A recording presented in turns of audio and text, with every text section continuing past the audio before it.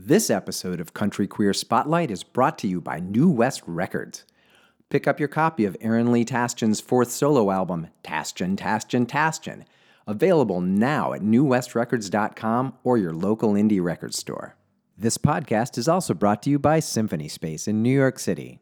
Join musician Jake Blount in a virtual performance highlighting Appalachian music traditions and the experiences of queer people and people of color. May 6th at 7:30 p.m. Eastern. Information and tickets at symphonyspace.org. Ride me, cowboy, till the cows come home. Till the cows come home. Look deep in my eyes, put your hands on my thighs, and ride, ride, ride. Saddle up, cowpokes, and get ready to hit the trail with Country Queer Spotlight, the podcast that introduces you to rising LGBTQ stars on the country scene. Join your host, Rachel Kolst, as she chats with her guests about their music, their background, their influences, and more. Let's ride. Ride me, cowboy, till the cows come home. Till the cows come home. Look deep in my eyes, put your hands on my thighs, and ride, ride, ride. Deep in my eyes, put your hands on my thighs, and ride, ride. All right. Well, SG Goodman, welcome to Country Queer Spotlight. It's so great to have you. Oh, it is a pleasure, truly. Yeah, thanks for having me. Yeah, I'm going to read this whole intro I wrote for you. Feel free to dispute any of it. We are an open forum here. So SG Goodman released her debut album, Old Time Feeling, back in May. The release was disrupted, of course, by the whole, but the album is incredible. And I'm so glad we get to talk about it now. And it speaks to Goodman's Kentucky roots, her experiences with growing up queer in the rural and evangelical South, and what it means to hold on to Southern identity along with the others that she's grown into. So SG and I are going to dive deep into the album today, but before I let her introduce herself, let's listen to The Way That I Talk, because I feel like that's sort of a thesis statement for this whole album. Oh, sharecropper daughter, she sings the blues of a coal miner's son. She said that I know what you're thinking when you hear the way I talk, when you hear the way I talk, when you hear the way I talk. She said that I know what you're thinking when you hear the way I talk, when you hear the way I talk, when you hear the way I talk.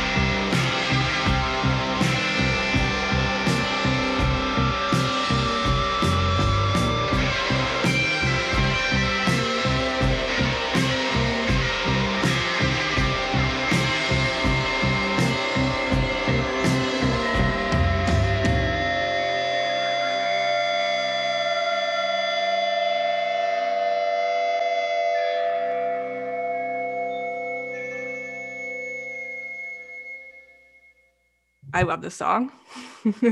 Thank you. I hear a lot of class consciousness in it, as well as pointing out how racism is used as a tool to further oppress poor people of all races. How did you get all of that into 3 verses? I'm so jealous. I don't know. I would say, since you said I could dispute you a little bit, I'm Yeah, not really please. sure. I mean, of course, a lot of times when we're describing like socioeconomic things, race obviously plays a big factor. I don't think I was necessarily, as a white woman from the South, talking about race specifically there, but I was talking about just how the poor are the scapegoats most of the time. And also, I started out with my first line kind of describing the way people look at me when I talk and the stereotypes that go along with having a thick Southern drawl of maybe you're uneducated or extremely conservative or whatever. People make a lot of assumptions on just that type of thing. And so that was kind of like my little anthem leading in. And honestly, I don't think I've ever told anybody this, but I make no apologies that I totally celebrate the death of Rush Limbaugh. I think he's poisoned our society and has poisoned a lot of people I love and affected the way they look at me. And so it was a very personal death for me. And when I say her mother heard the devil on the midday radio, I'm talking about Rush Limbaugh. So I've never said that out loud before, but that song like came really, really full circle this year. And it is really personal and, kind of precious to me. So I don't know. I feel like there was so much you could say about those subjects. I'm not sure if I did it in the best way, but, it's done. Well, I think there's also always capacity to learn and grow. Do you feel like we're almost a year into the albums being out in the world? Is there anything you would do differently or things you're going to do differently for your next one? I would say probably not. I'm not going to reinvent the wheel here. I've been asked a lot of questions about whether or not this was some sort of concept album because there are a few more politically leaning songs on here, but it's also bookended with a lot of just regular heartbreak songs. And for me, unless I'm really surprised at my artist trajectory, I don't see myself having the patience to write a full concept album. It's just really a moment where I collect, my experience with the world, which is probably always going to be me getting my heart broken and me being pissed off with politics. So, I don't see there being a ton of different things on a new album, or even, I mean, there'll be new songs, but I'm not going to come out with a pop rap, album. If it's not, broke, don't fix it. And I kind of look up to bands like CCR and stuff that just have like their signature sound. And at the end of the day, more than a performer, more than a musician, I'm a writer. And so I always want the focus to be on my words and the own way I sing it. Sorry to let people down. Won't be coming out with that pop album. I wouldn't want you to. I loved this album just from what I read, and I don't want to make an assumption, but that your politics are really different from the ones that you grew up with. I was wondering if you could describe that process for you and how you came to move along this path. Oh, Lord. Well, let's see if it's a very long story. I will try to skip over all the in between details, but I was raised in a very strict Southern Baptist church. And for a few years in my teenage years, I became really serious about church and a real nerd about it. And I loved reading concordances and really got into doctrine. And, except for the fact I was a woman, so there was no future being, I was like maybe praying to be a preacher's wife. I don't know. I just took a real big interest in theology. And that oddly, just with how in depth and a nerd I was about it at such an early age, I sought out a lot of mentors to talk about doctrine and about interpretations and things. And I found that at a certain point, I was going to be met with this idea that at some point I was just going to have faith. And, But the more research I did into certain things that seemed, especially in my denomination of being a Southern Baptist, things that seemed like just pillars of our belief system, like not speaking in tongues, eternal security, all these types of things. A lot of, or not drinking alcohol. I was raised in a house where we didn't drink alcohol. A lot of these things were affected socially and actually didn't have a stance as far as that it wasn't like completely derived from God's word. It was kind of like pieced together in a historical context with where society was at the time. And a lot of the preachers that I went to, that I looked to as mentors, just really didn't like that. But I never shook it. And when I went to college, being so entrenched in doctrine actually got me into philosophy.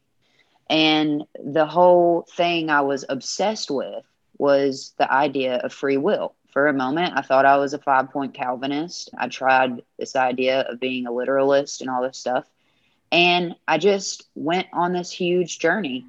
And through that kind of thing, it's like, oh God, maybe I am a poster child for a liberal education, makes you into like a crazy, you know, Bernie t-shirt wearing progressive. Not really, but it's just, it led me to a very important moment in my life where I realized that there are a lot of valid answers, but there's not a lot of sound answers.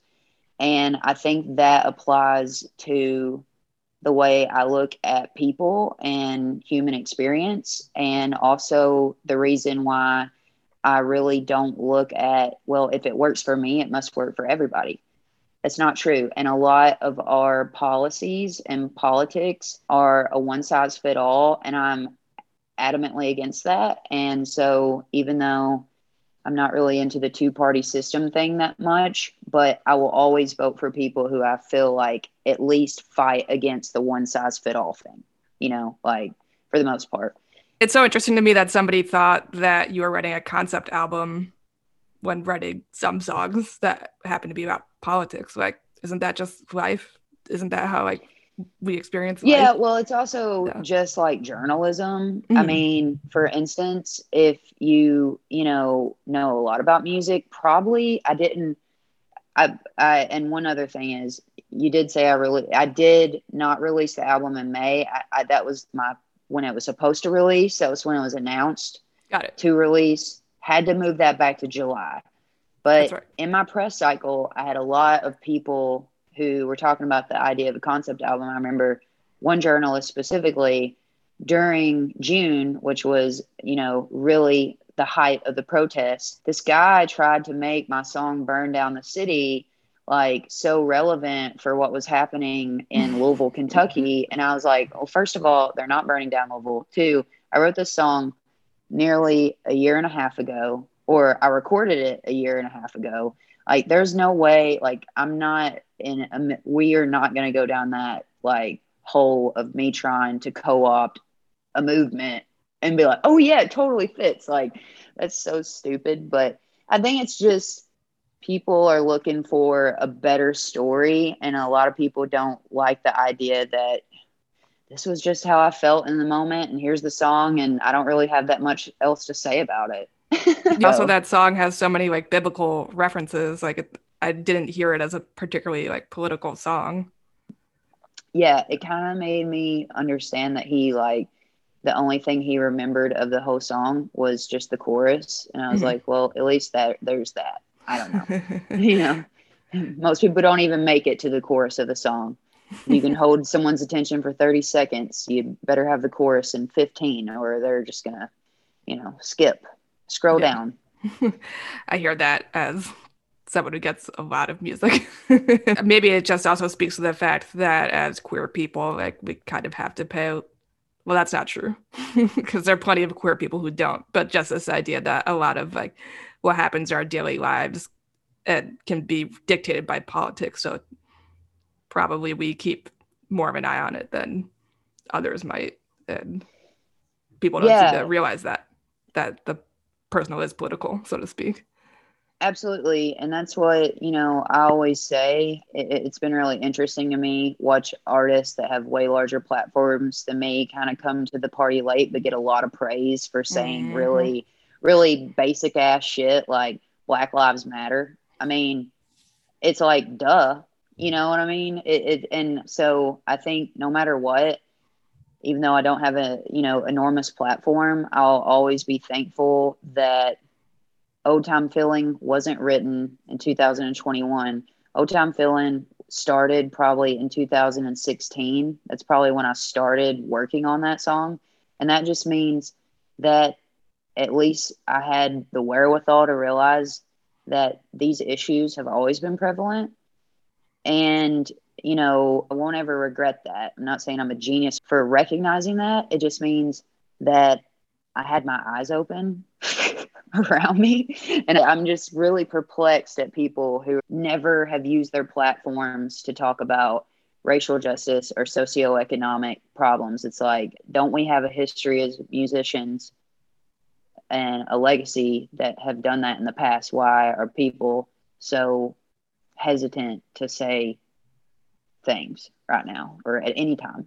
It's really sad now that the record sales of that, what's his name, Morgan Wallen guy, you're put in the position as like an artist trying to make it, thinking like, so is that what you got to do? You got to like hope to land on a crazy like racist album to get some money out of this business? Is that what we're doing? And the crazy thing about that, even though his record label, have released him or whatever, they still are raking in a lot of money off of that racist. Yeah. So it's just like, And it's he all a was- show.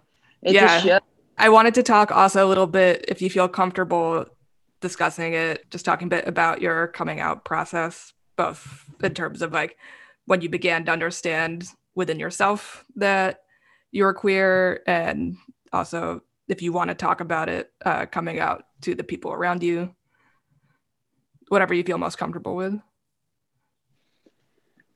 One, everybody's story about a self-discovery and when they, 100% knew they were gay is so different.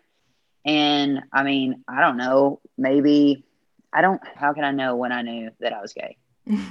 I don't really know. I oddly never had boyfriends growing up. I don't know. I mean, I had like my 6th grade boyfriends and stuff. I did not come out to my family. I was found out. And, I don't typically discuss the specifics of that, so I won't. But it definitely, my life changed overnight.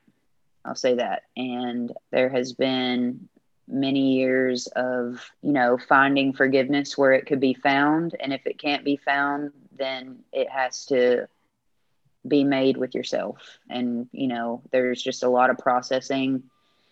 And I don't know if I will have processed it all by the time I leave this world. I'll just say this. I don't mean to be so closed-lipped about my personal experience with that, because especially as an artist, I understand that it would, for someone, be powerful for me to tell every specific thing that was said to me or had happened. But the complexity around talking about your story often involves people who, though you may not agree with, who may have caused you a lot of pain, you still deeply love. And even though they don't deserve it, you still protect them. And that's just between me and my counselor. I think if people can put the pieces together through my art and other things I say, and right now that's just all I feel comfortable getting into. I mean, no one has to feel obligated to do anything, right? Or to talk about their personal experiences. I think there is, a lot of feeling like when you're like a queer public figure that you have to like, or even not, right? Just be able to, this pressure to feel like you have to explain yourself and be ready to have that story so that it's consumable for other people or understandable. Yeah. But I think it's also useful to hear that it's still something that you also have to process through, and no one's ever really totally finished with it. I think that's more my approach is, okay, if I will never be a really good gay poster child in any regard, one, think the rainbow flag is pretty tacky. Don't enjoy that. I think I like more like earth tones, you know. So there's just a lot of thing about like my community that I just don't fit in. Don't really like parades. Never been to a pride event a day in my life because I think it is, you know, I don't think it's safe. And I'm not talking about, I mean, as a potential someone would be mean to you there. I'm just talking about logistics of what if there's a fire, you know, like I'm being Yeah. really kind of serious here. Yeah, I yeah, have yeah. OCD and I like look at crowds a lot differently. And I'm like, yeah, parade just doesn't seem like the place for me, but I enjoy the hell out of the thought that some people live for that moment. And I'm so happy for them. And I'm like, if that is you, go for it. You do you, you know, but that's not me. So I can't really speak to a lot of stuff that, you know, people have kind of capitalized off of gay people of like, well, where's your favorite pride? Or like, what, you know, where's the places you hang out? It's like, I'm a shut in with a dog. And, you know, I never think about these things. I'm still figuring it all out. And I think that's important to say too, is just, it's okay to still be processing and figuring out what you want to share with people. Because at the end of the day, just because you're an artist, not everybody deserves your story like that, you know? And that's just kind of how I feel about it.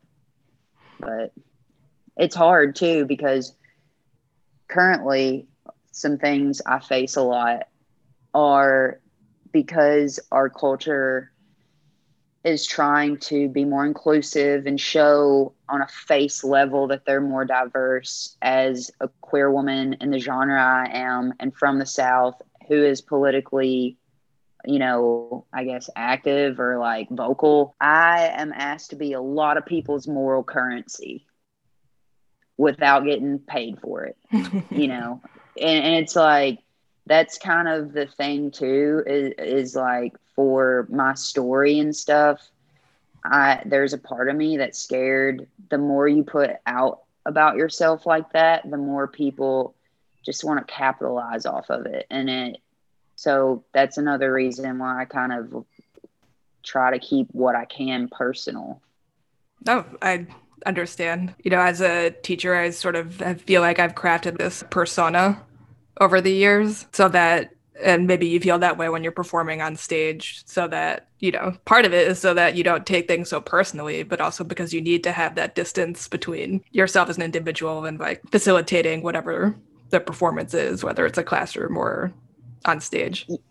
Yeah, well, I mean, I think one of the most genius artists out there is Orville Peck, for the sole reason that he wears a mask all the time. Like, imagine just like walking around knowing that like you always get to just put on the costume and then leave it wherever, you know, and just, you could walk through the same crowd and no one would know who you are. You are an artist, like, you know, there's not a lot of mystery unless you were really fortunate and you came out and you had a massive hit and you had 1 million followers all of a sudden overnight, and then you never had to post on social media.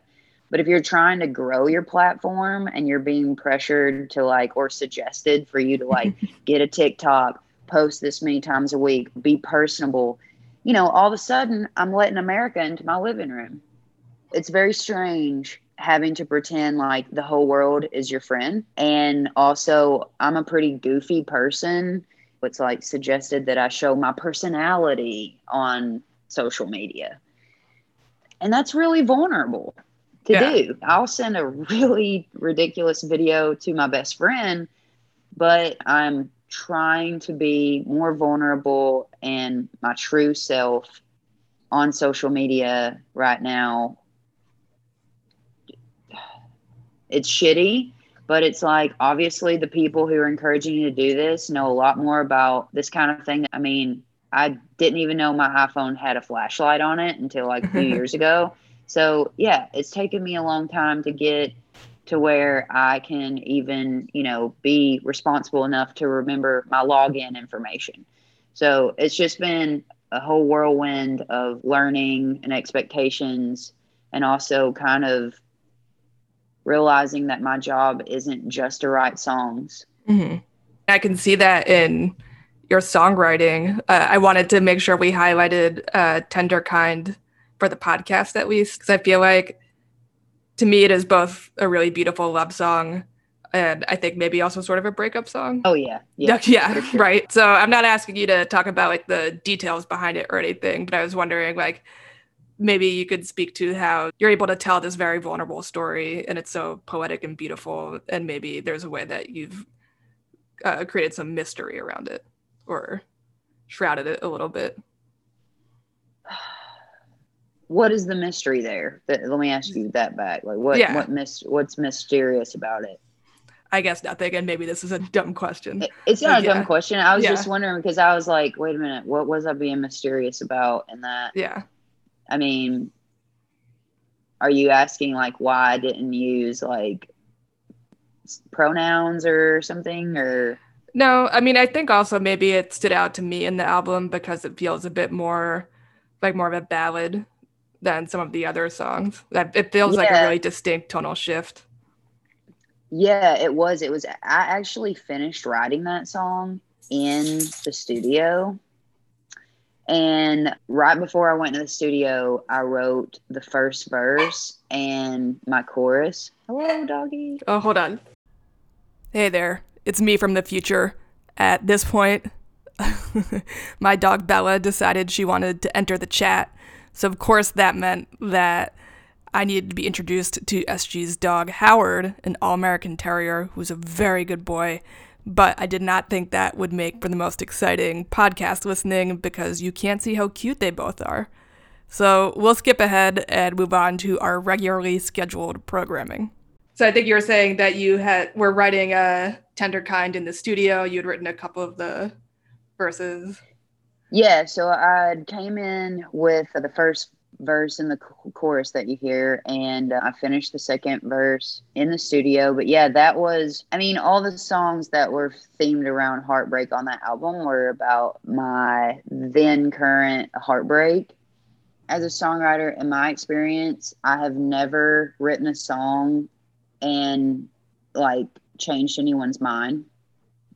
Okay, normally I'm more of like, it's more like a prophecy that it's just totally going to blow up. And it's really scary because in my experience, if I'm with someone and I'm starting to write a breakup song, it's kind of like foretelling. So it was like, I think Tender Kind was just my last little heartbeat there in that relationship for that person. And that was it. But, you know, it was a tender kind. I love her dearly. You know, maybe if the record ever makes me any money, I'll send her flowers and well wishes. But that's all you can hope for. That's like, as an artist, I've kind of just decided that one, I'll never have. It would take. I don't know what kind of woman would really put up with my lifestyle. It's sick. You know, I'm never home. I'm basically a truck driver. You're just always gone.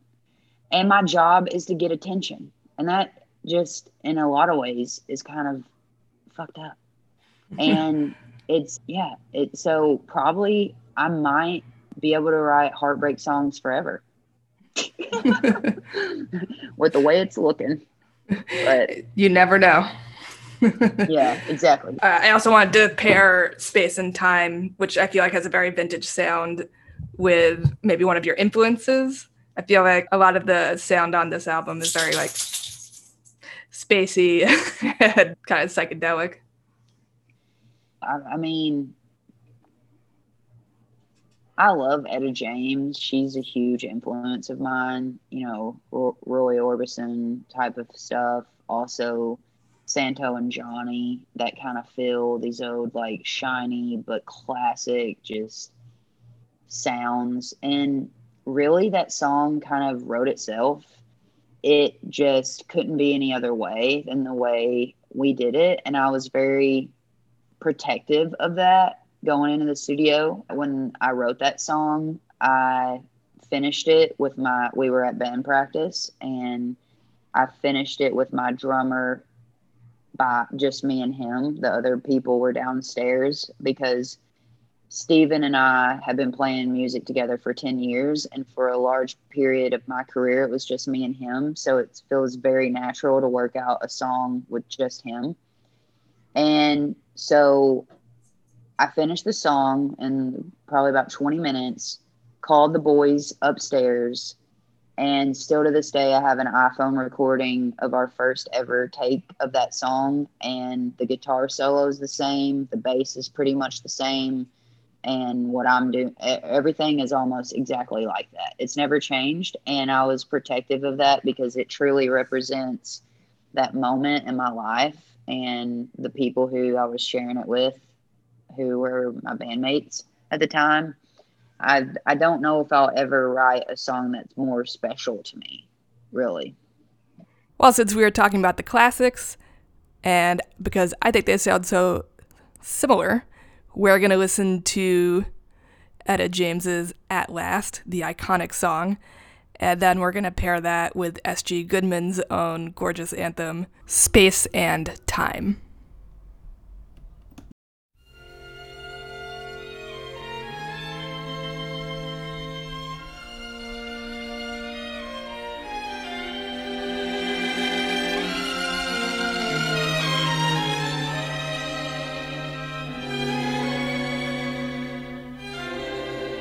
At last,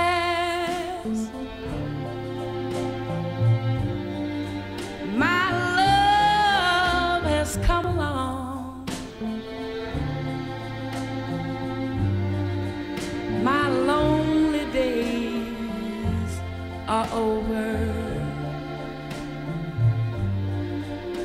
and life is like a song.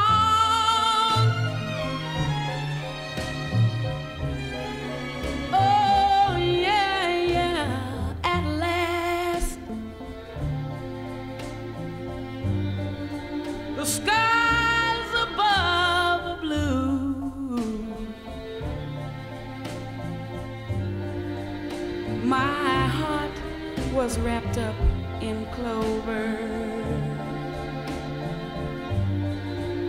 The night I looked at you,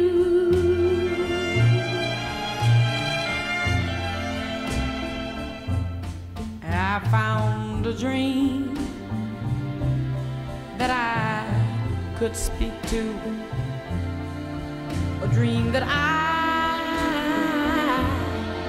can call my own. I found a thrill to press my cheek to, a thrill that I have never known. Oh yeah, yeah, you smile, you smile. Oh, and then the spell was cast, and here we are in heaven. For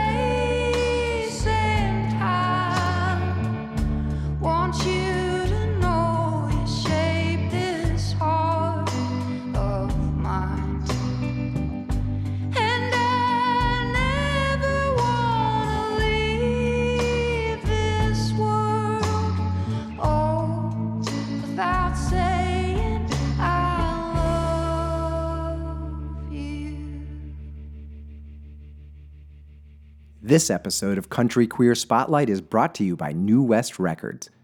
Aaron Lee Tasjan's fourth solo album, Tasjan, pushes the boundaries of taste and imagination to new heights, unrestrained by genre or subject matter. Available now at newwestrecords.com or your favorite local indie record store. This podcast is also brought to you by Symphony Space in New York City.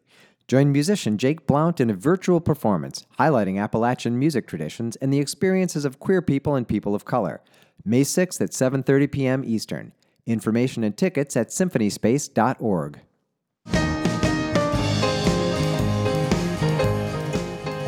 You're listening to Country Queer Spotlight, the podcast that introduces you to rising LGBTQ stars on the country scene. You can find more queer country content and merch at countryqueer.com. Now, back to the show with your host, Rachel Kolst. Ride me cowboy till the cows come home. What are you prepping for next? I know you've got a couple of shows coming around. Well, I am going into the studio next weekend. Yes, I love to hear that. Yeah, I'm working on album number 2. We've got some cool stuff coming down the pipe. I'm going to be releasing a couple of things, not necessarily like singles. I mean, it's possible I might release a single this year, but we're going to be releasing some stuff this year. You know, it's kind of like, it's so weird. Feels like I've already lost this year with the pandemic again. You know, I'm just trying to gear up for 22, and I don't know if I was really ready to go ahead and make another album, but in January, that's what I decided to do. I was like, I've been writing these songs. I feel an album coming on.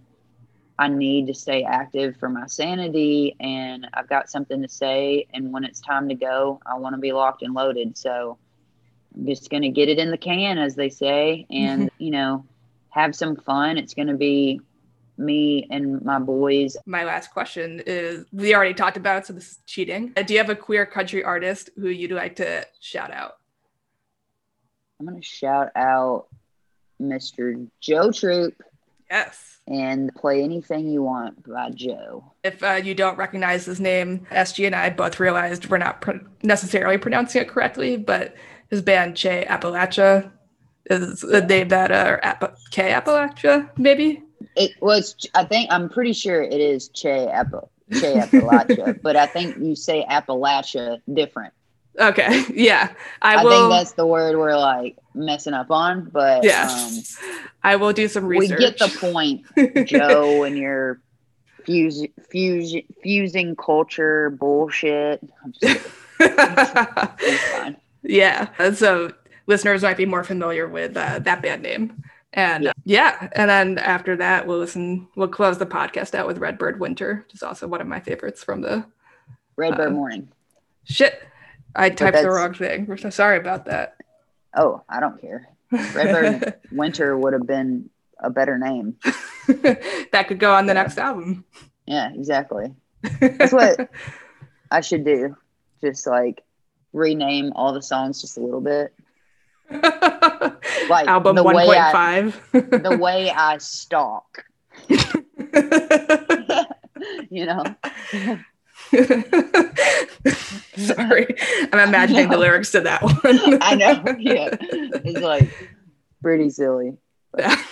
It's me from the future again. I did some fact checking, and as it turns out, we were pronouncing Che Appalachia correctly. So we'll listen to that.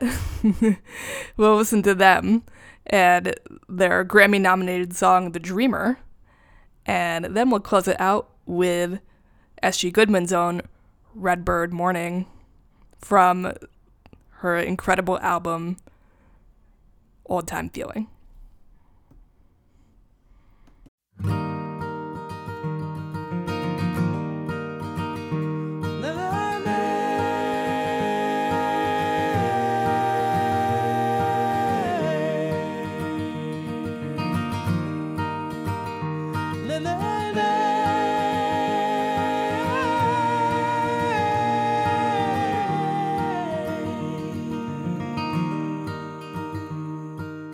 shepherds wouldn't roam o'er so harsh a land.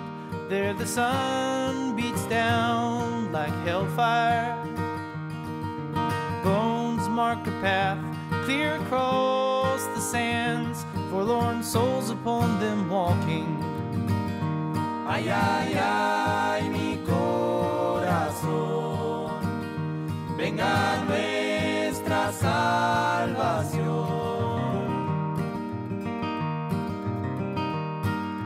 Poor baby Moses wasn't but 1 year old when his mama crossed the border. 2 little girls scurrying along in tow, he was crying on her shoulder.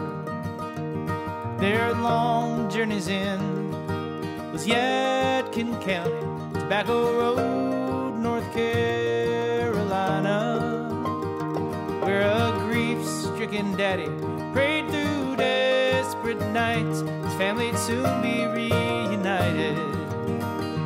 Ay, ay, ay, mi corazón, venga nuestra salvación. Moses grew up playing hide and seek amongst rhododendron branches, but his mama's fear ran mighty deep in the hills of Appalachia. Blue flashing lights through endless nights proved the world was unforgiving. An immigrant child must face a life where dreaming is forbidden. Lord, when all is said and done, and this tired old race is run, is there room for love beneath the sun after all is said and done?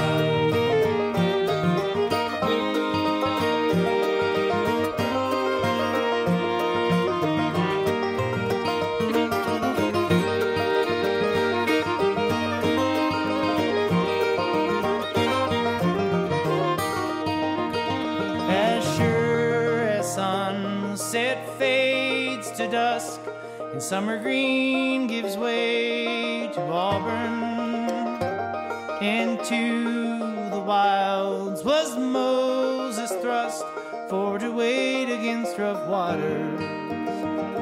Now you and I can sing the song, and we can build a congregation, but only when we take a stand will we change our broken nation. Lord, when all is said and done, and this tired old race is run, is there room for love beneath the sun after all is said and done?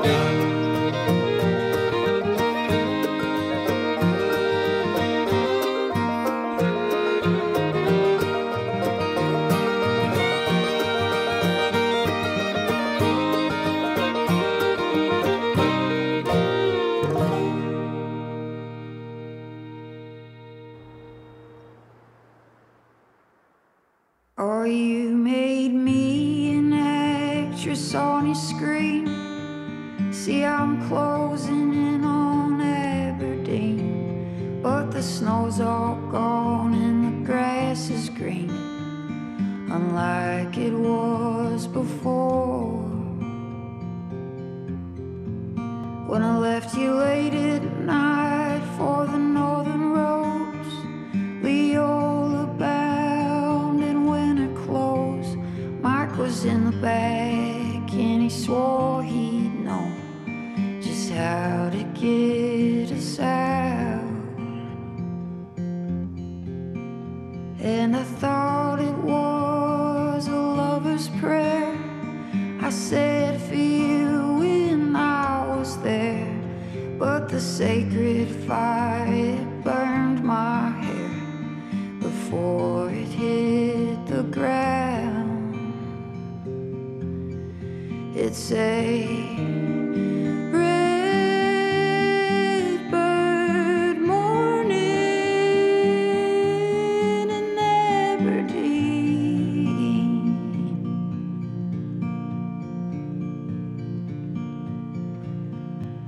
Oh, it's a redbird morning, the saddest sight I've ever seen. See me smoking on the cigarette, same kind that took our Nana's breath. It's the only flame that I have left. Will it be the death of me? If you see two red birds in the dew, it's our loved ones there to be with you.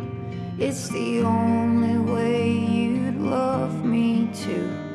So I'll burn another down. It's a redbird morning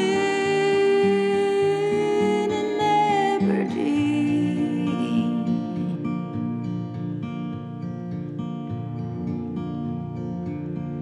Oh, it's a redbird morning, the saddest sight I've ever seen.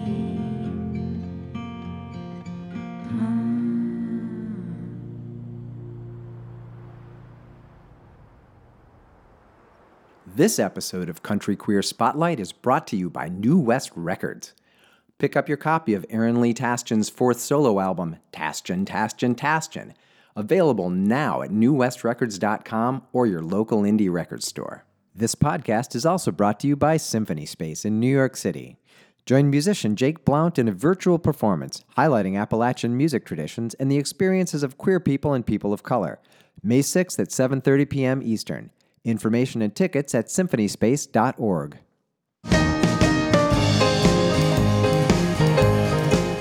Well, cowpokes, we've reached the end of the trail for this episode. Thanks for listening to Country Queer Spotlight, the podcast that introduces you to rising LGBTQ stars on the country scene. Head on over to countryqueer.com for more queer country content and merch. Rachel Kolst has been your host and producer. For new music by roots artists of all genders and orientations, listen to her weekly podcast, Adobe and Teardrops. Country Queer Spotlight is edited by Zach Tomlinson, executive produced by Country Queer's founder Dale Geist, and our theme song, Ride Me Cowboy by Paisley Fields, is courtesy of Don Giovanni Records. Ride me, cowboy.